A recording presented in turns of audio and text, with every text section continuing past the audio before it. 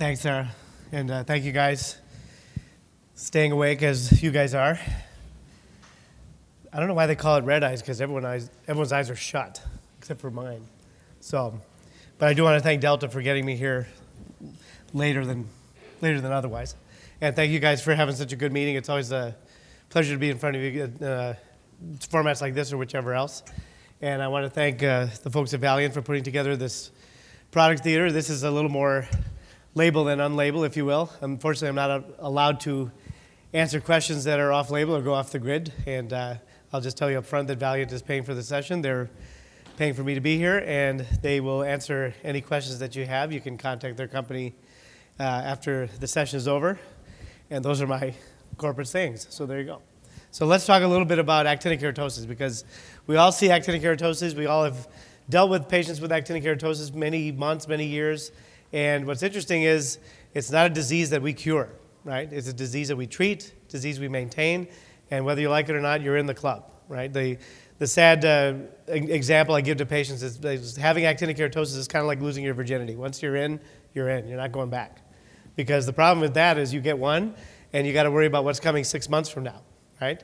The other thing is you see one now, and you're probably going to see 10 more if we don't treat them. And that's the difference between what we do in the office and what we do at home and what we have patients doing in between treatments. And that's the difference between treating a disease and treating what we see and treating the process. And that's where we'll kind of go over where a lot of our therapies fit and where the disease fits. So we can talk a little bit about AKs and their spectrum, but also think about what makes an AK in the first place and how we treat the whole concept of them, right? Because it's really a process. It's not something that patients just get once or they say, okay, I've got one lesion, I'm never coming back to see you. And more importantly is if we're not screening these patients correctly and routinely, they'll just say, okay, I have dry skin, I'll moisturize over it and it's fine, right?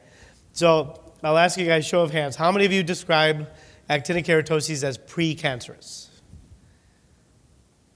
Okay. Sadly, I do too. And the poor Dr. Ackerman is probably rolling around in his grave right now because, as we know, it's not a precancerous step like a bus stop, right? Actinic keratosis are a part of a progression. Investment of photodamage over time, gradual dysplasia, keratinocyte atypia, you get subclinical disease, you see an AK, and there's, again, the concept of photodamage right around it. Progression to squamous cell is why we actually do what we do. Right? And that's a given of understanding the disease state, and that's why I use this last slide here. Oop, there's a pointer. That's why I look at this last bullet point and say cumulative exposure, because how many patients will say, well, I didn't go out in the sun yesterday. Why do I have this? Right? It's like, well, this isn't the sun you got yesterday. This is 30 years of investment of photodamage. And unfortunately, this isn't even a disease of just age 40 now. We're seeing AKs in 30-year-olds. I saw one in a 25-year-old who was using tanning beds. And unfortunately, in Southern California, people seem to think mineral oil is a sunblock. It's like, well, guess what? It doesn't work that way. So unfortunately now, we're not dealing with the Medicare population of actinic keratosis alone. We're dealing with everybody and their brother who has AKs. And the worst part is, too, you see patients with actinic keratosis, and they say, well, it's just a dry spot, or it's a red spot that doesn't heal, or they describe it in a way that makes it sound trivial.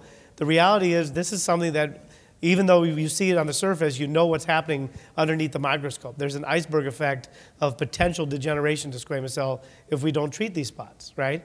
So I'm sure you all have a routine for screening. Mine is you take your finger and you rub it over their forehead, you rub it over their temple, you have them take a little moisturizer, you say, once a month, you should be doing this at home. Screening yourself, and anywhere where it catches, you come back and show me that spot. Right?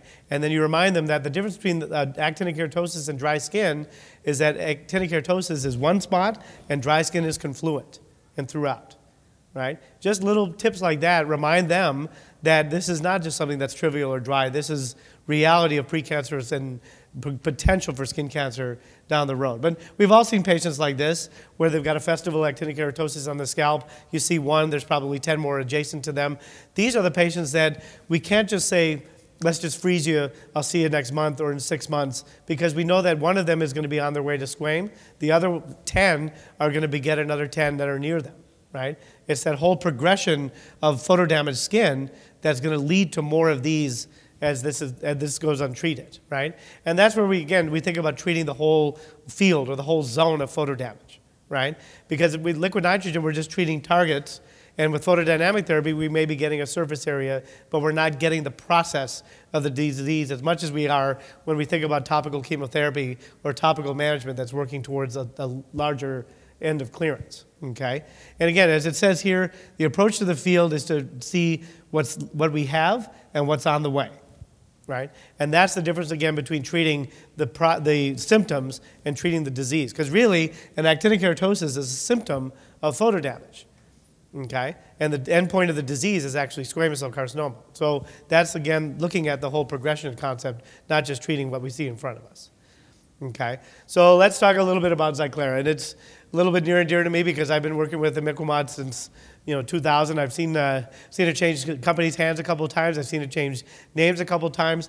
But the nice thing is these percentages that have come out that were studied in 2006 and eventually published in 2007 actually have some real utility in patients who need surface area treatment, who can benefit from the field effect, and who can also use this cycle management to minimize the consequence of therapy as well as maximize their outcomes. Now, what's important to remember is when we think about label, we think about what are we treating, right? Now, the indication is truly for full face and scalp, but we have to remember also that there's 200 square centimeters of labeled indication where we could actually use it, and that's a lot of surface area. That's the difference between small 2 inches by 2 inches, which is 25 square centimeters, versus a whole scalp and a whole area of forehead and temples. That's a very significant difference in the amount of treatment, okay?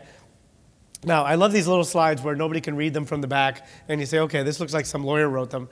But let's actually dissect this for a second, because if you look here in the first safety slide, or safety bullet point, it says, intense local reactions include weeping, erosion after a few applications of Xyclara and may require interruption of dosing.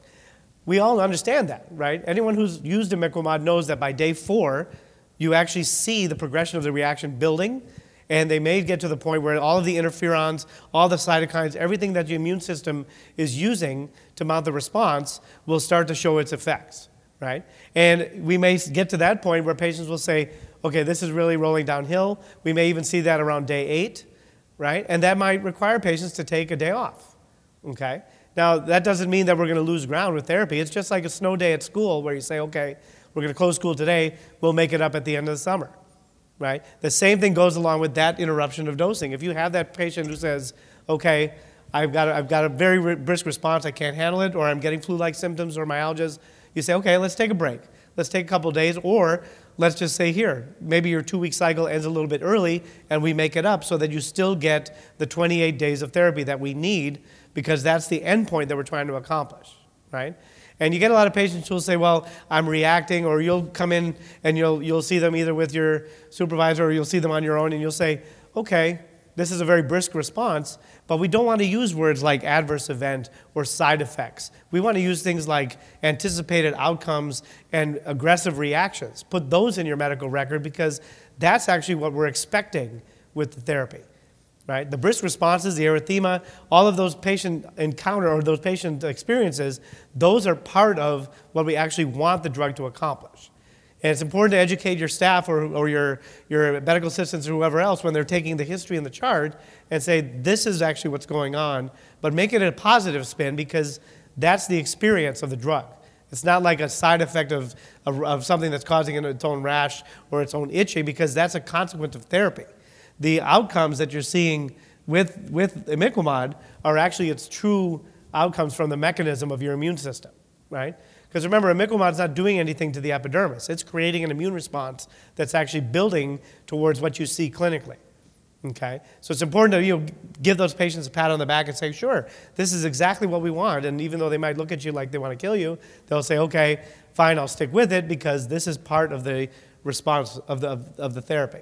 The other thing to remember, too, is we get so consumed with the reaction, we forget about the endpoint, right? And I'll talk a little bit about 8 weeks and 14 weeks and all the milestones, but think about how you see patients, right? Do we say, okay, start it on a Friday so you can blow up on a weekend, or maybe we should say, let's start it on a Sunday so that we can see their reaction by midweek, and by later on, maybe we schedule them for a follow-up so that we can assess how they're doing, and rather than waiting for them to call the office in a panic. Okay, so these are all little tips that we can remind ourselves of when we're starting them on Zyclara to say, okay, let's maximize the outcomes, maximize the compliance without burning the house down and say, okay, the patient's having a bad time, now we have to stop, or even worse, that they get poisoned against the drug, that they don't want to use it again.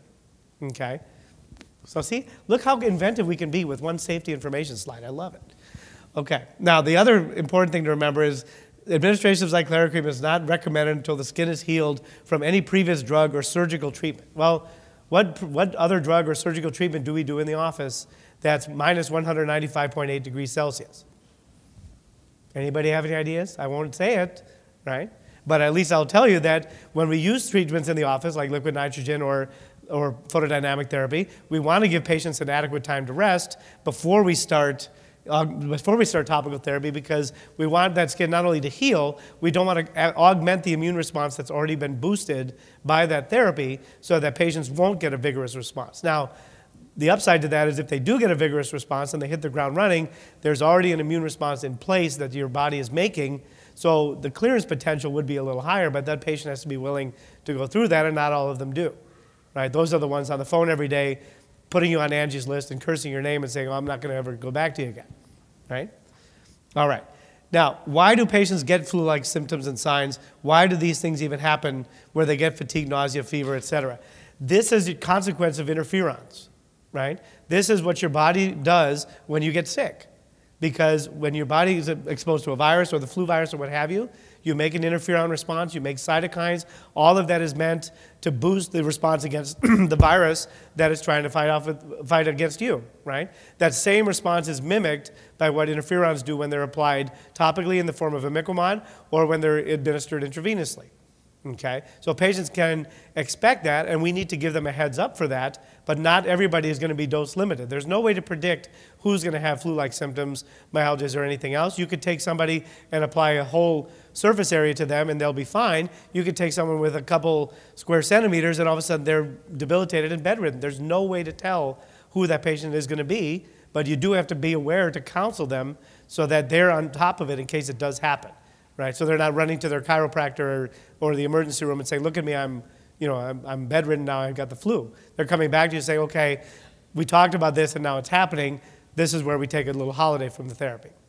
Okay, and then of course, exposure to artificial light, avoiding other concomitant imiquimod cream. These effects that we're seeing in the studies, that's great. Those are studies, but let's talk about what we're going to see in reality. Oops, I hit the button that he told me never to hit. So there you go. Okay, so let's talk about Zyclara and how it developed, because everyone remembers the old Aldara, everyone remembers, the packets, everyone remembers now that we have a nice pump, which I think is actually very important because it does give patients not only ease of use, there's also a controlled dosage, right? The one thing I would say about the pump in this case is that you want to make sure that they're only using one pump a day. Or one physical pump a day, because I just had a patient, last week. He said, "Well, it only lasted me 5 days." I said, "Well, how many pumps were you using?" He said, "Well, I did about 3." I'm like, "Oh my God!" I said, "Let's not do that." So we've got to counsel the patient, say, "Look, use one pump. We got to maximize how much surface area you're using, and also think about what surface area they're treating, whether it be forehead, scalp, temples, and if they're rotating around an area of their scalp or their face, they can do that with some flexibility." Okay, but at the same time, you got to remind them not to overdo the pump because they're going to lose out on how much they're getting, and that way we don't go through a pump too quickly. Okay, now, if everyone remembers about imiquimod and how it came to be, toll-like receptor 7 is on the dendritic cells that process antigen. It's like the radar for your immune system. Okay, toll-like receptor 7 is the agonist receptor for imiquimod, which basically gets processed. That turns into the appropriate cytokines that your dendritic cell makes towards the response against the actinic keratosis. Okay? That's the purpose of a toll-like receptor. Now, all of these cell markers that are brought up, things like CD4, which is a T helper cell, CD68, which is a macrophage, CD11 and CD8, which are other lymphocytes, these are all promoted by your host immunity. This is what's called cellular immunity or Th1 immunity. Okay? That's the type of immunity we need to promote an action against skin cancer or against actinic keratoses, and that's where this effect of imiquimod has its benefits long term. Okay? And remind yourself, it's not creating a response that's new. It's taking your body's immune response that's already in motion and making it work harder and more efficiently against the target, which is the actinic keratosis. Okay? So that's why we use what we use. But how did 2.5 and 375 come into play? Well, if you remember, 5% was brought for genital warts. It was put in packets. It was meant to be twice a week for 16 weeks. And it was meant to use on only a small surface area, right? So 2.5% and 375 were studied together to look at a more efficient dosage protocol, to look at more effective use on more surface area, and also to maximize compliance, because who does anything twice a week for 16 weeks, right? It's very difficult. So if you look at this concept of saying, how did we make Imiquimod more efficient, you look at a shorter treatment duration, which is now 6 weeks. You look at once a daily dosing of 2 weeks on, taking a 2-week off holiday, and then 2 weeks on again, and then looking at 200 square centimeters of surface area that's being treated, okay? And the reason for that is because, again, not only is it more efficient in how we can treat surface area better, but what was discovered in the studies was that there was no benefit to plowing right through and saying, let's just do it 6 weeks straight. All they had were more of the adverse events of the study and none of the benefits. So that's where the holiday comes in. There's something called a therapeutic interval where you're actually treating, and then during the time that you're not treating, your immune system is still making the responses that you need to make things work against the disease process. Okay? So that's actually what's going on in the 2 weeks off. And that's where, again, the patients are going to get that benefit from the rest, but we're also going to get a full use of that 28 days of treatment, which the patients are going to get from that pump. Okay? So keep in mind, again, this is the label of the branded Zyclara, and that's the difference between that and the generic Imiquimod, which doesn't have this label, as well as these indications of 200 square centimeters, this dosage protocol, and 6 weeks of total therapy. Okay? And that's the important thing of making sure that when patients are getting those prescriptions, that the pharmacy is not substituting those, because then we have to go through a brand new dosage protocol, and that's going to have some adverse outcomes when the patients are using 5% more aggressively. Right? That's going to lead to more phone calls, lead to more problems that the patients are not going to want to stick with therapy, and that's going to be the fault of the pharmacist for not consulting with the clinic on why they made that substitution. So it's important to make the patients aware that they need to get this percentage with this dosage protocol. That's very significant, even though Imiquimod is still Imiquimod in both cases. Okay, so a little bit more caffeine as we talk about trials, because everyone loves to talk about clinical trials and say, where's the data? So let's talk about cycles and where the non-treatment cycle is, and also where 2.5, 375, and vehicle compared to each other in 2-week cycles. Okay? Because what's important about that is, again, if you think about where's the patient for 2.5, where's the patient for 375, when do I start somebody on one, or if they've already had experience in one, do I make a move to the other one? This is where you use your judgment as saying, how much activity are we dealing with? How many AKs have they had? How much photo damage are we dealing with? And more importantly, what is that patient's risk of skin cancer going to be down the road? Because that's where we're, again, optimizing our topical management to basically think about how are we using that for every other treatment that we use in the office.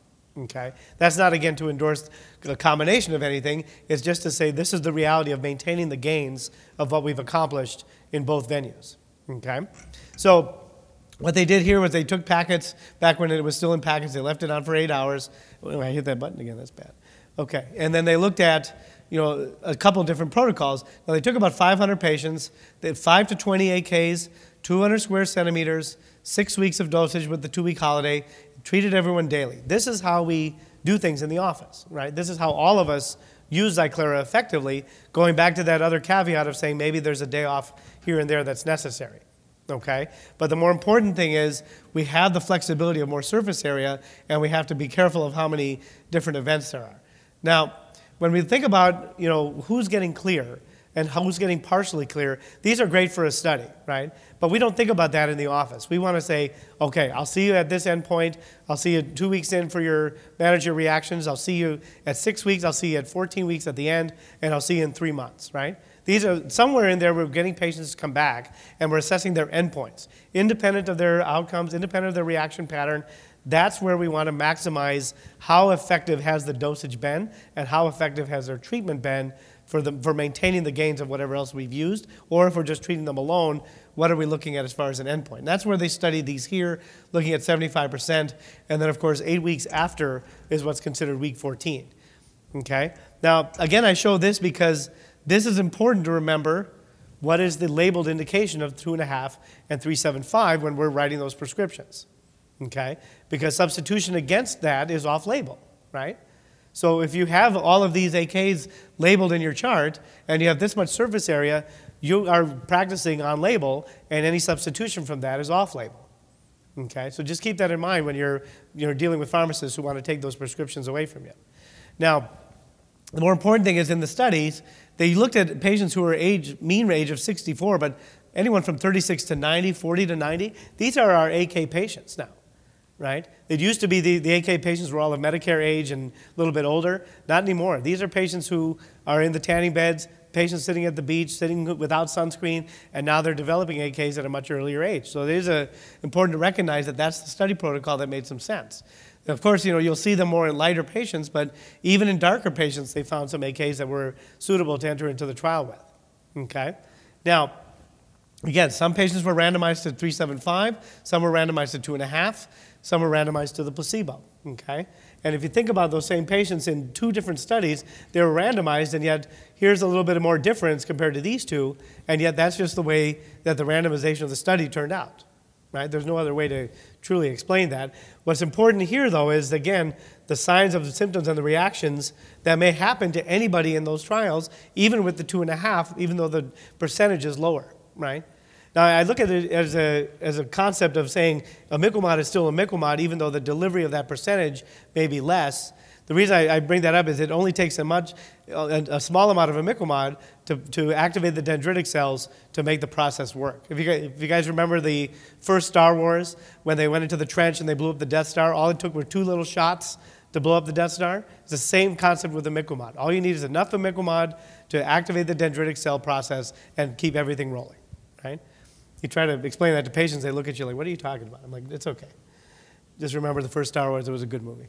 So this is called partial clearance through here. Again, you see more patients qualifying for what's considered partial clearance because that's 75% reduction, but I look at some of these numbers as what's more significant. You think about the median reduction, you're thinking, okay, 8 weeks from now, I want to see this many AKs gone.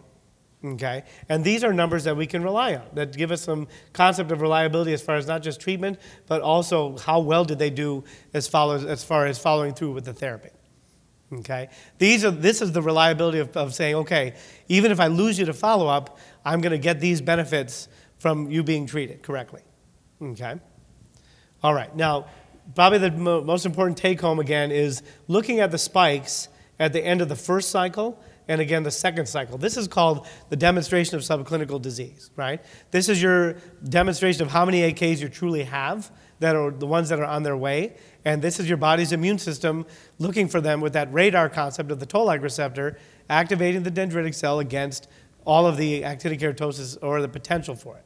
Okay? That's why you see the spike at 2 weeks, because daily activity and daily processing of your immune system will make that happen because of that radar concept. Okay? And then you see the 2.5% still had a pretty good spike in demonstration of the lesion count. But again, probably the amount of patients who went through some what we call adverse events in those studies, or in reality, when we look at their reactions, would be a little bit less because, of course, this is a little bit kinder and gentler. Okay? Now, take this patient here, for example. You see 12 AKs through here, 18 on the scalp. This is them at baseline. This is 375, 375, and then the placebo. So these are all 375 patients. And you look at this patient, you say, look at this reaction here. Look at this vigorous response of how many AKs were demonstrated. But think about how we want to handle this patient. We want to make sure that he's aware that this reaction will happen, or it may happen, right? We don't want them to panic and say, okay, your face is just going to get red, or something else will happen to you. We want them to be aware of this, and we also want to schedule a follow-up with them to say, okay, we want to see you around that time so we can go over the reaction with you so that we're not having to hear about it on the phone in a panic or waiting for that Saturday phone call when patients are at the emergency room saying, I'm allergic to the drug, which in reality is just the reaction pattern that we would anticipate from the mechanism of therapy. Okay? But you also see here how many AKs were truly demonstrated by that concept that says there's subclinical disease, there are AKs on the way, and this is how we treat them correctly. Okay, this is that patient now at 4 weeks in the holiday, and you see how much of the reaction has died down, but it's still happening subclinically or underneath the microscope, if you will, based on that concept, again, of the therapeutic interval and what's happening from the immune mechanisms behind it. Same thing here, a patient might have about 9 AKs left, so they go through that second cycle, and you see there's more subclinical disease demonstrated through here, and then you see how many AKs were actually in the study. And then by that time, they're finished, right? 2 weeks on, 2 weeks off, 2 weeks on. You can do any time of year. Back when I lived in Wisconsin, we used to do it in March so that they could be clear by summer, or we would do it in October so they'd be clear by Christmas time, right? So that way they wouldn't have to go through for the holiday parties or whatever else. You can be strategic about it based on whatever the patient is going through in that 6 weeks of time, but also knowing that it's not just going to be 6 weeks, it's going to be some time of residual erythema and whatever else that the patient's going to have to slow down. That way, if they're not going on vacation or anything else, we're not going to interfere with their lifestyle. And this is, again, at 14 weeks, just looking at the endpoint there. Okay? So it's important to watch the numbers and the lesion count just as much as it is to watch the reaction pattern. Okay. So again, they look at in these studies, they look at local skin reactions, what they call adverse events, and the rest periods. Again, these are the things that in the clinic, we want to use a positive spin and say, this is what we expect from the drug. This is the drug doing its job. This is the drug at the end point actually having some benefit. Okay? And that's, again, where they see here, you see erythema, you see some scabbing, edema, a little bit of erosion. These aren't that significant compared to some other drugs that actually have their impact on the epidermis. Because remember, Imiquimod is not truly turning the epidermis over or having any direct effect on the epidermis. It's actually working on the dermis and the dendritic cells. Okay? And again, you see some headaches, fatigue, nausea. These are things that they measured in the flu-like illness. But in these dosage protocols, they actually weren't that high. Okay, and that's, again, the difference between the cumulative daily dose. The only thing that they showed that was high was erythema. Okay, now the reason that redness is high throughout is because of interleukin-1 as well as interferon alpha. Okay, when those are recruited daily and they're augmented, they will bring in more vasculature, and that's what's going to create more erythema. Okay, when the old dosage protocol of twice a week for 16 weeks, there was that lag period, so the recruitment of those cytokines wasn't as prominent, and therefore the erythema wasn't as aggressive. Okay, and what you see here is only 1.3% of the patients actually stopped. Maybe 20% had some what they call adverse events, but look how many patients had some rest periods. Not that many, right? But that still tells us that in the field, when we're dealing with patients who need a rest, we give that to them. And they actually can benefit from the compliance by adding the days on at the end, as well as getting some benefits throughout by keeping things going. Okay, so that's really the essence of Xyclara with the 2.5 and the 3.75. What used to be the old 5% is now more refined. We have different dosage protocols, and we also have the potential to use the different strengths based on your judgment of how many AKs, as well as how much photo damage we're actually dealing with. More importantly is whatever the patient's experience has been, we may find a way to put them on one, put them on another later, or vice versa. Okay? And that's where, again, we see a lot of that potential utility based on their mechanisms as well as their flexibility with dosage. Okay, so we've already seen this slide here. Let's just go real briefly on Carac, which is a topical 5-fluorouracil. And what's interesting about 5-fluorouracil or 5-FU is that nobody ever remembered how it works or how we use it, right? It's probably one of the most undiscussed therapies, and yet at the same time, there's some real data behind how we can use it to our advantage, as well as where we use it. Because what, again, is used for actinic keratoses on the face and scalp could be used in several different ways. And the way that 5-FU works is it works on rapidly turning over epithelium. It used to be used in GI cancers because that's where the epithelium was turning over very quickly. Now we use it in the skin the same way. And what brought 5-FU to the market was patients who were treated with GI cancers had all of a sudden rapidly clearing skin, and they said, well, why is this happening? And that's how 5-FU was actually purified into a topical therapy. Now, the way it works is if you remember A to T and C to G as far as the purine and the pyrimidine analogs to make DNA, when you get UV damage, you get what's called the thymidine dimers, where T and T actually intercalate together, and that creates a breakage in your DNA helix. Okay, so uracil, or the 5-fluorouracil, is an analog which kind of works its way into where those thymidine dimers can be cut in half, and that causes that DNA helix to unravel. That's why you see that sloughing response when you use 5-FU, because all of that keratinocyte death is creating a desquamation response. Now, the way it does that is by inhibiting what's called dihydropyrimidine dehydrogenase, or DPD, which is the enzyme that works towards thymidine kinase and a couple other thymidine precursors that make the thymidine analogs. Okay, and again, I'll show you here, the mechanism of making deoxyuridylic acid to thymidyllic acid. Long story short is that's how you get those analogs of purines to make the thymidines in the first place. Okay, now fluorouracil as a drug may create that problem, but honestly, if you use a small surface area, that's really very unlikely. Okay, but the difference again between 5-FU and Imiquimod is Imiquimod doesn't work on the epidermis. 5-FU works on only rapidly turning over epidermis to create that normalization effect, and that's why you see the slough versus you don't see much of that pain or itch effect when you use Imiquimod. Okay, now we'll look at one of the studies here, especially with CARAC, and think about where do we actually use it to its advantage. And again, you think about 5-FU, it was used in terms of spots. We can use it on surface area. We use it on hyperkeratotic AKs. There's a lot of versatility for 5-FU, but with the correct percentage, you can actually minimize some of the adverse events that patients experience. And that's where they looked at different dosage strategies of once a day using either 1 week, 2 weeks, or even up to 4 weeks. Okay? Now, obviously, we don't use CARAC on the mucous membranes, and that's very important because that's going to create a very vigorous sloughing. But also, if you look at where it has its effect, you look at the whole field of actinic damage and say there could be a subclinical effect also because those early changes of actinic keratoses can be recognized in that same turnover process. Okay? Now, these were two different studies here, looking at different dosage protocols, 1, 2, and 4. In this study, we looked at, again, 1, 2, and 4 in that study, looked at a couple of different patient demographics. And this is probably the most important part of this, is saying, here's the amount of patients with complete clearance at 1 week, but look at the significant difference at 2 weeks. Okay?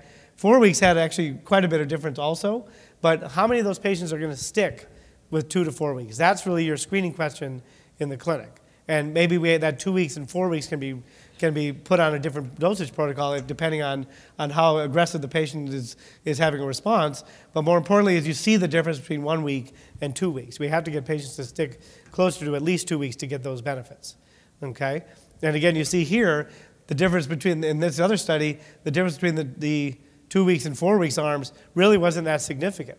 So again, we get to a point where we say maybe 2 weeks is plenty, because maybe by the time we're getting into 4 weeks, they're starting to get more of the side effect potential and less of the benefits. So it's that risk-benefit ratio where we decide maybe 2 weeks of every day is a pretty good protocol. Okay? But these are pretty good numbers when we say, okay, is that partial clearance, and then what are we seeing as far as their median % reduction? And you look at these numbers again, difference between 86 and 91, 83 and 88, they're really not that much different compared to how much drug the patients actually have to go through. Okay? Now, this is where we say, look, how much systemic effect is there going to be when we're dealing with only localized areas? And you think about how many patients were using 5-FU just on spots, how many were using it on surface area. The indication might be for a longer surface area, but 5-FU does have some versatility when we think about where it can be used. And I think that's where here you see the difference between someone with how much irritation they're getting in a 1 week course versus a 2 week course versus a 4 week course. You see there's some real differences in the amount of irritation perception that patients experienced, and then of course that goes down pretty quickly because the mechanism of the drug allows it to be metabolized very quickly. Okay, so what I hoped I accomplished was at least explain not just the difference between the two therapies, but thinking about treating the whole process of where actinic keratoses is not just something we see and then we don't think about it later. We have to think about that same patient, in front of us. What's going to happen to them 2 weeks into therapy? What's going to happen to them a month from now? What's going to happen to them 6 months from now? And what are they going to do to maximize the benefits of anything we may do in the office for treatment, as well as if they want to just treat alone, are they going to get some benefits for the long run? So that's kind of the summary of CARAC, and then this is the approach to the field therapy, which I think is really the way we treat actinic keratoses now. The days of spot treating, I think, are going to leave us behind, and we need to think about what's on the way as well as what's in front of us. Okay, so I'm going to wrap up there. I think we have a little time for some questions. Sadly, I can't answer anything off-label, but I can help clarify anything that we talked about today. So thanks very much. You guys have to dissect all these references, by the way, before you leave the meeting. So, all right. Well, I'll take any questions here, and we have a few minutes.